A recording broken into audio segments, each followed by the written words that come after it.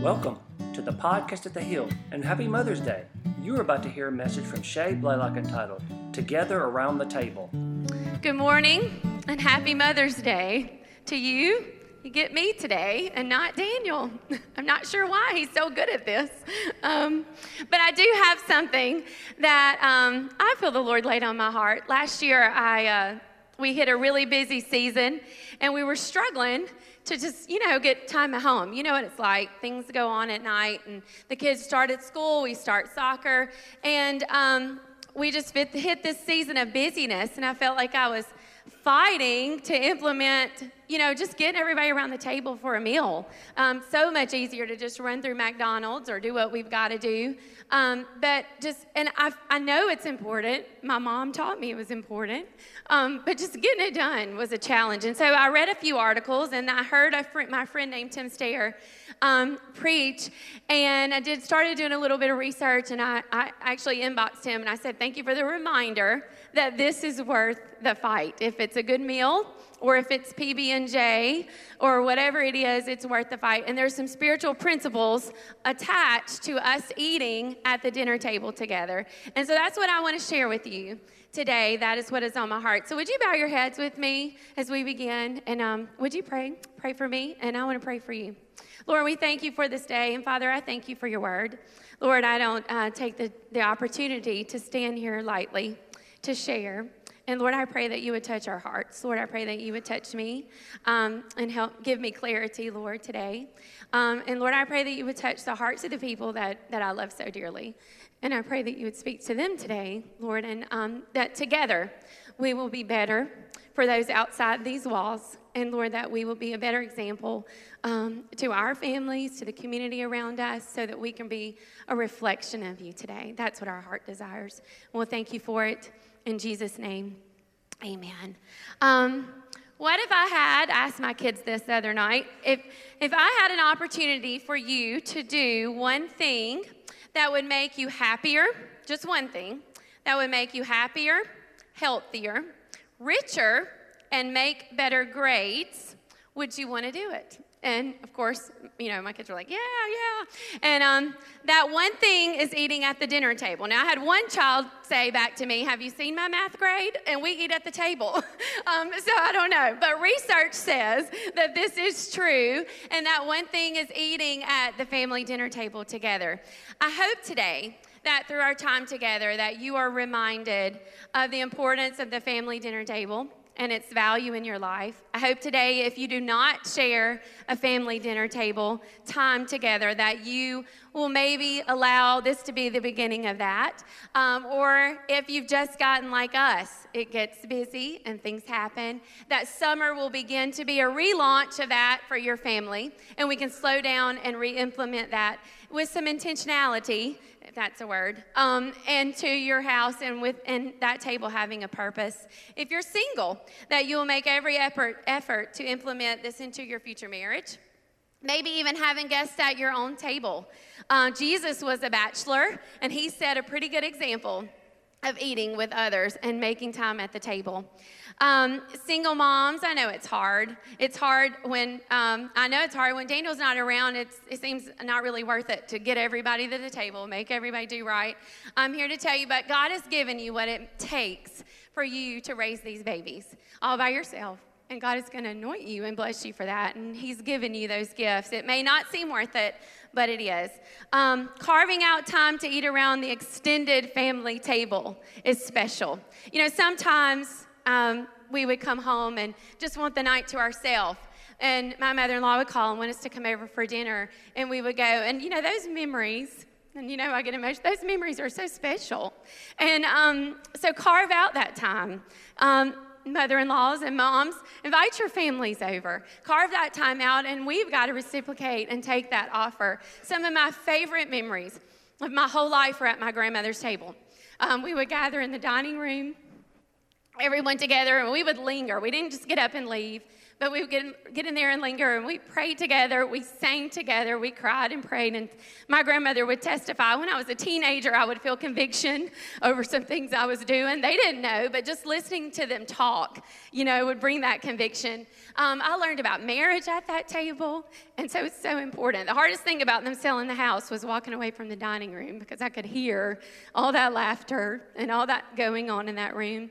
Our generation loves to reclaim things, You go in these stores now and everything's been reclaimed. So I hope today that we can reclaim something from the old path, and that is our family dinner table.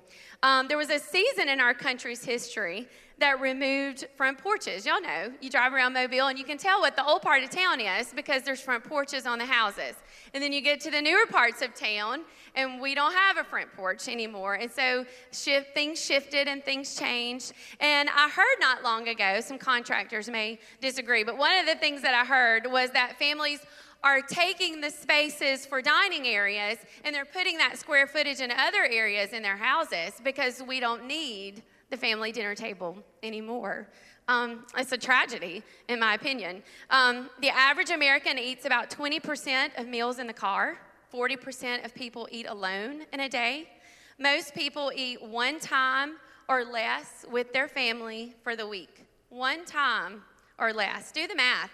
7 days a week, 3 meals in a day. That's 21. School teachers sticking out. And we eat one or less together as a family. That's not okay. Like, where did we go wrong? When did this happen to us as a society?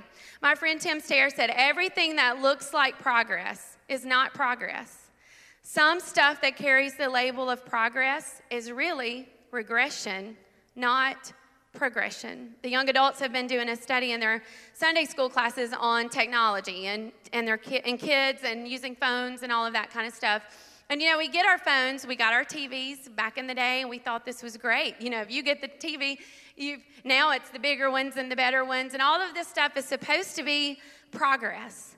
But we've lost a lot of stuff with our progress. And if we're not careful, we can lose with things in the church that are labeled progress, and we take 10 steps back trying to gain progress. The same thing is true in our houses. We get progress, but what are we losing in spite of that? So I want us to get some boundaries in place today around some of this stuff. Jeremiah 6:16 says, this is what the Lord says, stand at the crossroads and look, ask for the ancient path, ask where the good way is and walk in it, and you will find rest for your souls. Robert Frost says, you know it, 2 roads diverge in a wood and I took the one less traveled by, and that has made all the difference. The one less traveled by today. I want my family to take the road less traveled by. Not the popular road, but the road less traveled by. There are 5 benefits, and then we're going to dive into scripture, of eating at the table today. I think they're going to throw them up for you. Stronger relationships. We actually have to talk to each other, right? If you're at the table together, you have to make eye contact and you have to talk. And those are some things our society is losing. And so the table builds that into our households. Better health. If you eat at home, you naturally make better food choices. And so we have better health. Studies have showed better grades. Reading scores when children increase when they eat at the table with their families. There are studies that say reading to your child improves their reading, but eating at the table increases children's reading scores. There's something that correlates with those two things in a family. Greater happiness, teen depression and suicide is on the increase in our society. And children and teenagers express feeling isolation and depression. And studies have showed that families who eat together at the table, there's a sense of security that is built into those homes. And so those teenagers feel less depressed, less isolated, like there's a safe place for them. Another one is to spend less money. It costs about double for us to eat out as it does for us to eat at home. Daniel and I spent some time tracking that one time, and we were like, whoo, at the end of it, because you don't realize what you're spending when you're eating out. So I have a challenge for you today. this week. Some of you will take me up on it. I want us to choose to try to eat 3 meals this week, at least 3 meals. Some of you will eat more. Some of you have already doing this regularly. Eat 3 meals this week at the table with your family. Not the McDonald's table, not the local Mexican restaurant table, but your table. You may have to clean it off and get rid of some stuff, but get in front of it and let's eat 3 meals this week at the table. Sometimes what we have to do is we have to get up a little bit earlier and we have to eat breakfast together. I cook breakfast every morning, but we don't all sometimes sit down trying to get there on time. But if we look at the week and we say we're not going to get this time together, then we get up earlier and we all sit down in the morning together, and we do that before we leave. So 3 meals this week at the table. One thing that I want you to do is give thanks at every meal, not only at those 3 meals, but at every meal. Now, you don't have to stand up in your local restaurant and, go into some grand prayer, but just to whisper thanks and be thankful for what is in front of you. And after this, we're going to put our phones away, but I want you to take a picture this week, a selfie. Have to keep up with what we're doing in our society. So we're going to take a selfie at the table this week, and I want you to post it. And we have provided with you a hashtag here, the Heal Table.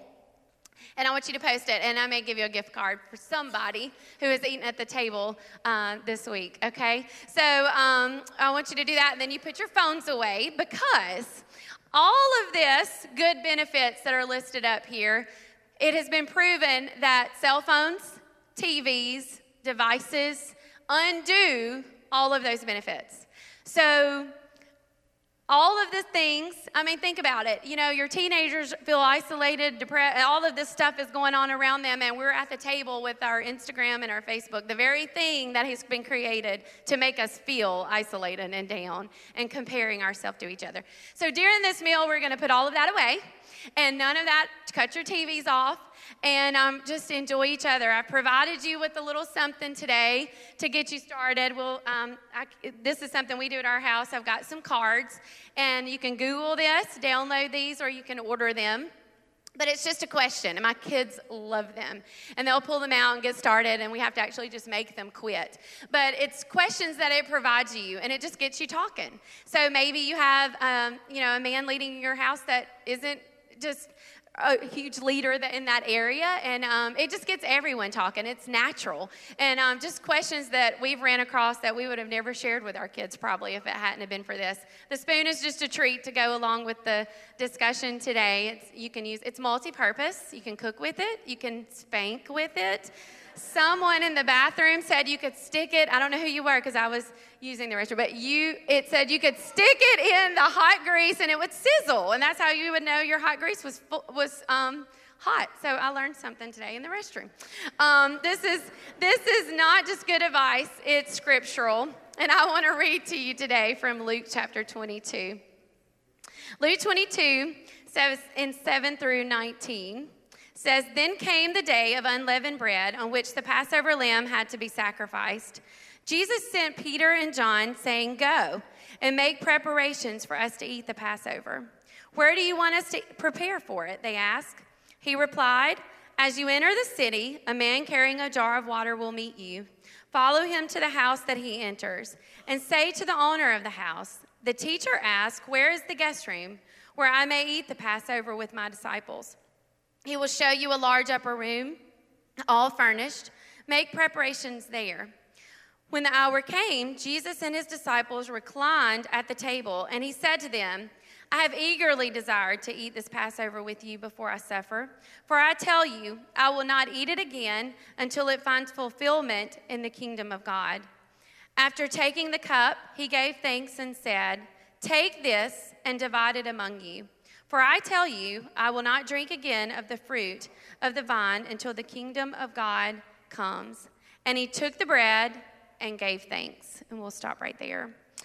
First thing we're going to do is we're going to make our table intentional. Verse 8 says, Jesus sent Peter and John, saying, "Go and make preparations for us to eat the Passover." Verse 15 says, "I have eagerly desired to eat this Passover with you before I suffer." Every meal doesn't have to be a fancy meal. Sunday afternoon meals were my favorite growing up. All the kids came home with us from church, and the teenagers, and we would eat, but before we could swim, before we could ride four-wheelers, before we could, ride the horses, before we could do anything, we had to eat, and we had to sit there together, and we had to eat that meal. And Sunday's meal was always the most prepared. My mom was always cooking, but Sundays just always seemed to be a little bit more special. The Sunday lunches.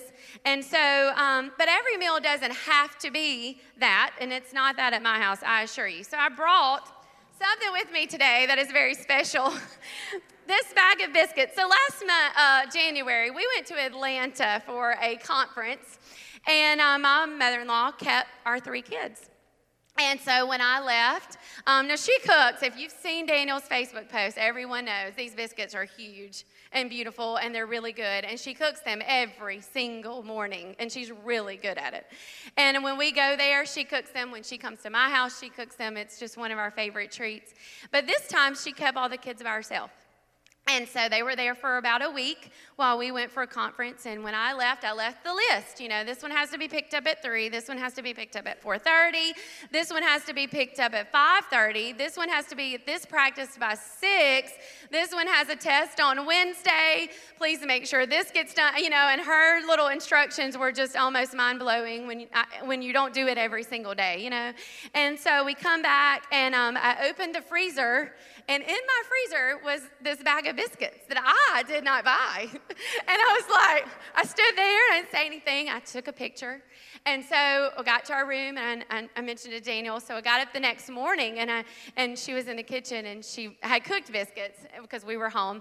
And she said, I just decided that I would get some biscuits because she started talking about the week and how it had been. And I was like, if anybody's house can drive you to Papa Can, it is my house. And so now I don't feel so bad about not making biscuits, and I'm saving that. It's not against her, but it was a reminder to me that the dinner table and the time around the table was more important to her than all of that hassle. She wanted to pray for them before they left for school. She wanted to bless them before they left for school. She encourages them when they're struggling. Yours did it too. When their math grades are low, she builds them up. And so for her, the morning was more about that than getting the meal perfect. And so she spoke to me and didn't even know it. So her value was in them being together. It needs to be part of the rhythm of our life. In the Old Testament, God gave the Hebrew people his law. And woven in the 7 annual feasts, it was a law that they had to eat together.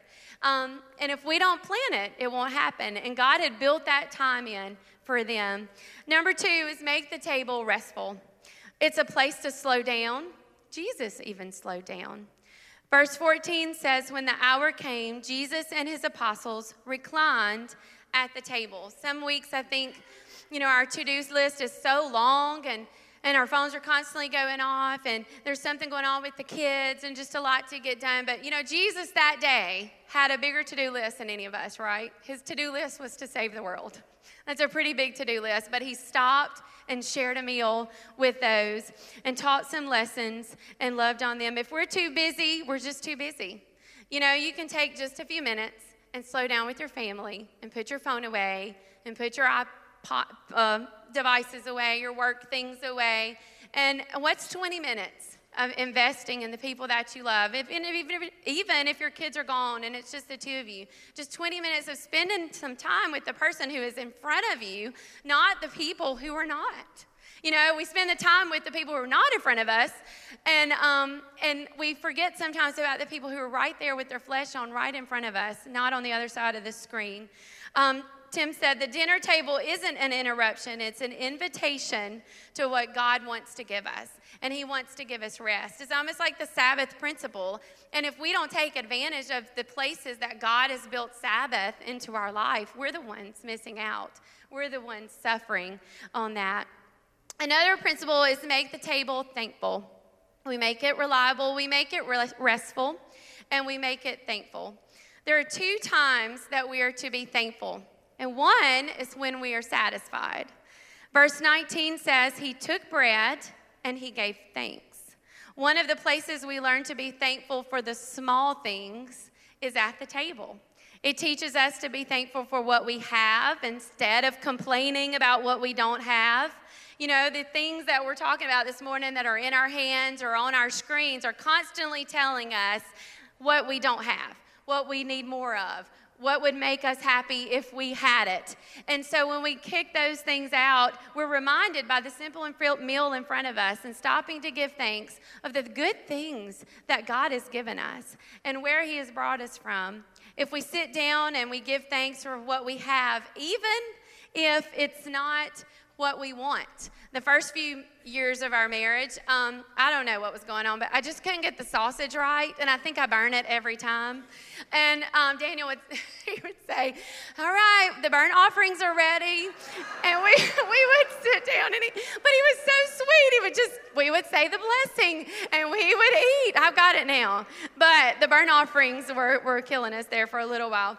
Every time we bow our heads, we are reminded of every good thing that is a gift from our God. Every time we bow our heads and we say thank you for what is in front of us, we're reminded for all the good gifts that God has given us. Deuteronomy 8 says, remember how the Lord your God led you all the way in the wilderness these 40 years to humble and test you in order to know what was in your heart, whether or not you would keep his commands. He humbled you, causing you to hunger, and then feeding you with manna, which neither you nor your ancestors had known, to teach you that man does not live on bread alone, but on every word that comes from the mouth of the Lord. Observe the commands of the Lord your God, walking in obedience to him and revering him. For the Lord your God is bringing you into a good land with wheat and barley, vine and fig trees, pomegranates, olive oil, and honey, a land where bread will not be scarce, and you will lack nothing. When you have eaten and are satisfied, praise the Lord your God for the good land that he has given you. You know, gratitude isn't just a table issue. It's just a manners. It's one of the basic things we teach our children. It's a heart issue for us to be thankful. If we're not thankful, there's something in our heart that's wrong, not something wrong with what's been given to us. Sometimes it's harder to be grateful when things are going well. God has brought us so far and things are good and we can depend on ourselves as a source. But God is our source today, and we're to be thankful for what he has given us. Just the very breath that allows us to work, the very body that gets us there, we're to be thankful for when things are going well. The most basic form of gratitude is just to say thanks. It's one of the first things that we teach our children. Oh, give thanks to the Lord, for he is good, and his mercy endures forever. We sang it this morning. Your praise will ever be on my lips. He's given us a lot. He's been faithful to us, and his praise will ever be on our lips. Not only are we to be thankful when we're satisfied, but when we are dissatisfied. Have you ever been dissatisfied? Let's look at this one figuratively in our lives. Sometimes in our lives we get smaller portion sizes than we think we deserve. Somehow God has not given us what we feel we deserve. We feel we can be grateful when you fill in the blank. We can be grateful when this happens. I'll be grateful when I get this. I'll be grateful if I lived in the bigger house, or if I had this or that, or when I get married. We'll be grateful when. We've all met people who have less than others and are happier than some who have more. We struggle with this sometimes at our house. I have one who can't seem to be thankful for what is on the plate, because if we go out to eat, everyone has ordered different things. So for the longest, we only ordered 4 meals because she could just taste everyone's. And so now I'm like, okay, come on. So I'll fix plates, and if I think there's something that someone doesn't like, I just won't put it on their plate.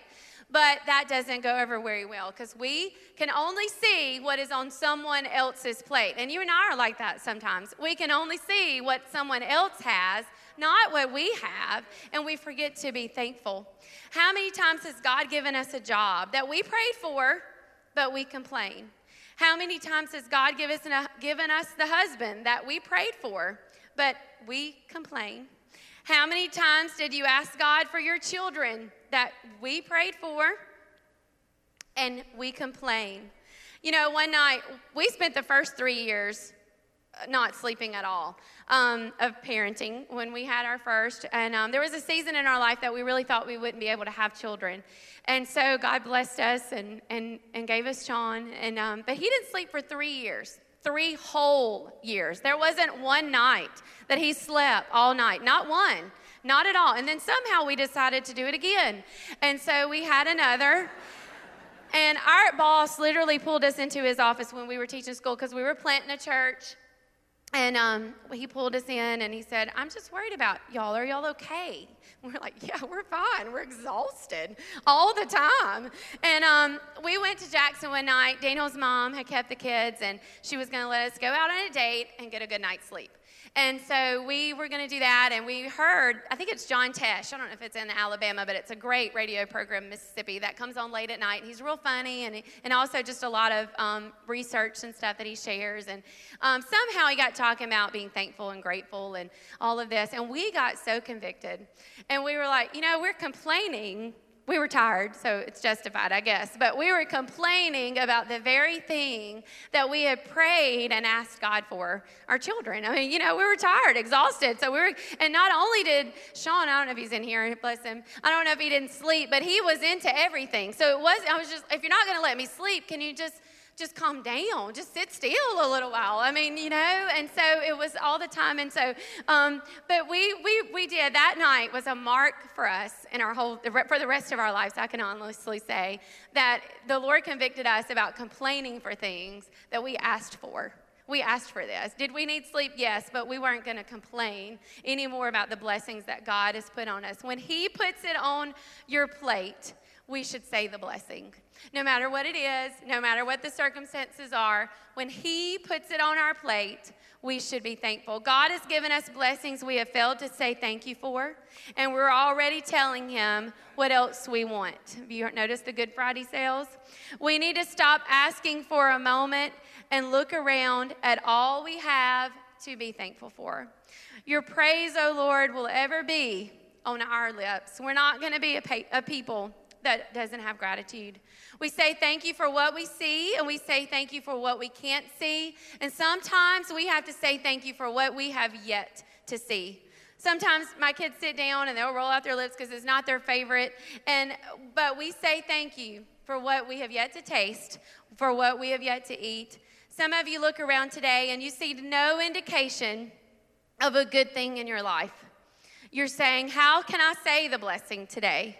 With this cancer diagnosis, with this divorce, with the loss of this child, with this financial struggle, with this struggle of my aging parent. You know what today? We may not can feel like we can say the blessing, but we can trust the cook. Could it be the reason sometimes God stirs things up is it leads us to prayer? It leads us to church. Sometimes we get so comfortable with our satisfaction that we forget to be thankful. And sometimes, I'm not saying God causes all those things, but sometimes they're allowed into our life through the filter of his fingers, and it causes us to run back to him in thankfulness and gratitude and to pour our hearts out in him. We live in a fallen world, and we're going to face trouble. Joseph had a coat no one had, and they hated him because of it. Later, he ended up in a place of authority, and he said, what you meant for evil, God, turned it around and used it for good. God sent it into the kitchen of Joseph's life, and he cooked it up and turned it into something good. Sometimes we trust the cook, but sometimes we just enjoy the company. We sang it this morning. Psalm 23:4 says, even though I walk through the valley of the shadow of death, I will fear no evil, for you are with me. Your rod and your staff, they comfort me.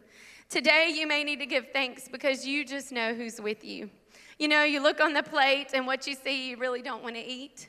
But the only thing you can give thanks for today may just be that God is with you and God is there and he is with you. Psalm 23:5 says, you prepare a table before me in the presence of my enemies.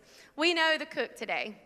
He feeds us in spite of our enemies, in spite of our troubles. He is cooking up more grace today, and he says, just come to the table. Get here.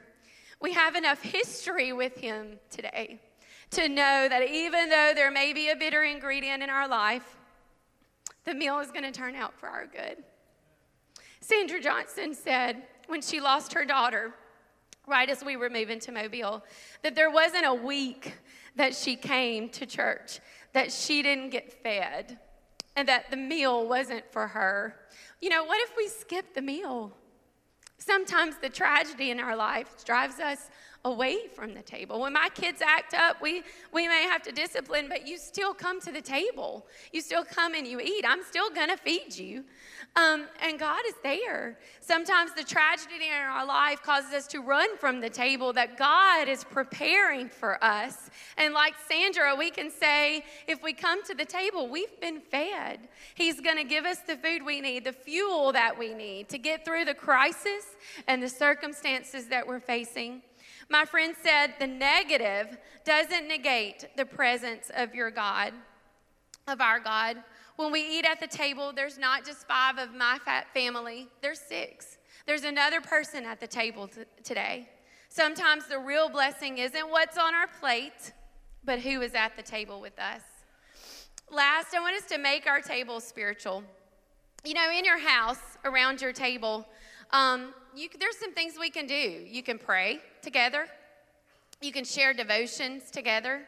You can sing. Our favorite time sometimes is Christmas. Christmas allows for a natural thing to happen at the dinner table when you're talking about Christmas. And so sometimes my kids will want to go to the piano and we'll just sing Christmas carols. And sometimes I wish that could just last all year. We use these and we do these things together. After the temple fell in 70 AD, how were the Jewish people going to pass on their faith and their values and their identity? The table became their altar. Their home became the center of worship. Their home became the center of discipleship. Our table is a great place to disciple our families. Pastor Austin and Pastor Seth get our kids 3 hours a week. If you attend everything. And that's not enough. We as parents, we as grandparents cannot put the discipleship of our families on someone else all the time. They're there to supplement what we're doing at our houses. They're not there to carry the weight of that. There's no way. They don't see them enough. They're not with them enough. It's our job to come alongside and to support and do what we're supposed to do at home. It will get done. The discipleship is going to get done, but it's going to get done by the TV, and it's going to get done by YouTube, and it's going to get done by friends at school. The educational system will even disciple your children, but they're going to look more like the world than Jesus if we don't take some responsibility and get something done. Luke 22:24 says, we look at the disciples, and at the table, a dispute arose among them as to which of them would be considered the greatest. Now, most of you have had children or still have children at home, and if you ever had a fight break out at the table, please tell me we're not the only ones. You know, when we were getting Abigail, the social worker was coming to check us out, and the boys broke out in I don't know if they've ever had a fist fight, but they broke out in a fist fight in the back, and I was like, what are we doing? We're being observed today. But the disciples were there with Jesus eating, and they broke out in a dispute, and so it makes me feel like I might be normal, and Jesus had to deal with that. Sometimes meals aren't just these pleasant places with sweet, mannerly kids around the table. My friend Christy Hudson has 4 boys, and their family was very diligent. They're some of the ones that Daniel and I look to for models for this kind of thing, and they were talking to us about their family quiet time and devotions and that kind of thing. And she said her kids just broke out in an argument. They were trying to eat. They were trying to do their devotions. And she said, I just stood up and pounded the table and said, your word will not return void. And, and I thought, yes, this is so true. And so Jesus reminded them at the table. We have to teach at the table. We take a moment to remind them that they're not like everyone else. The table becomes a place to speak into their lives. You know, Satan is wanting to destroy our families. It's a goal. I mean, I believe that with all of my heart. If he can take out one, it falls along the line. and it takes a while to recover. And sometimes the cycle's broken, but it's a huge setback for our culture, for our country, for Christians. And so Satan wants to destroy our families, but the dinner table is a place to remind them of who they are, that they're going to mess up, but God still invites them back, that he's got bigger plans for their life, that God is going to bring them through whatever they're facing. The good news is the dinner table isn't a reflection of our behavior. If we will come to the table, we will be fed. Today, we are to make our table spiritual, a place, and I challenge you today to just think of some things that you can do differently. Lead your family in that way. Make his table spiritual. In Luke chapter 7, there we find Jesus eating dinner in the home of a Pharisee. This promiscuous woman comes in uninvited, and she begins to weep and wash his feet. And according to the cultural rules of that day, if anyone wasn't a Pharisee, they were supposed to stand on the outside edges and not talk, not eat. It was just for that group. But she ignored those rules that day, and she made her way straight to Jesus. And in verse 39, they thought Jesus didn't know. They just thought Jesus didn't know about her reputation, her past, her story, her failures. Are any of you from a small town? You know, if you're from a small town, everyone knows all of your business, right? And Jesus knew. And what he was doing that day was he was making the table a place of open invitation, a table of the Pharisee that was exclusive and judgmental, became a place of grace and a place of mercy. I hope our table is that today. In Luke 14, Jesus tells the story of a great feast. And everyone, he sent out for them, and everyone didn't come. And so he sent back again just to gather up more. And the servant came back and said, there's still room to be sent out again. And so he sent them back, and he basically was just saying, look, there's place settings available. You go until it's full. Forest Hill has place settings available today. Do you believe that? We're not full. There's people out around us that need us. And Jesus is setting the table, and we just have to invite them in. God's vision for the table is not just that it is open to people who are already here, but to people that aren't. Jesus is saying, bring in the poor, the lame, the crippled, the blind, people who are not like us. Everyone at Jesus' table didn't look just alike. Maybe that should be a heart check for us today. Does everyone at our table always look just like us? Maybe we need to invite someone in to our home. Sometimes the first step to them getting to God's house is just an invitation to our house. Maybe you have a coworker who you just need to slowly love on, and who knows what a pot roast could do for them. God's vision for the table isn't that it looks just like ours. Everyone at Jesus' table didn't just look just alike, but it says, if anyone hears my voice and opens the door, I will come in and I will share a meal with them. As the woman experienced in Luke 7, what's on the menu today is mercy and grace and forgiveness and love. And that's what he's cooking. That's what he's offering for us today. We should be out saying, get to the table. Our table is not God's table today if we have to clean them up before we receive them in. While we were yet sinners, Christ died for us. Aren't you thankful that while we were yet sinners, we didn't have to be clean, we didn't have to look just right, but while we were yet sinners, Jesus invited us to the table. Would you stand with me today? Have you come to the table of God? You know, sometimes pastor preaches and you can feel it. You can feel it. But you know, God is still offering you that meal. He's offering you grace and mercy and forgiveness. Maybe you've got a difficult situation today and you need to be reminded of who is at the table with you. Maybe you're walking through the valley today of the shadow of death, but we can trust the cook in our life. He's with us and he prepares a table and he walks with us today. Can I pray for you today? Father, I thank you, Lord, for the people among us today that I love so dearly.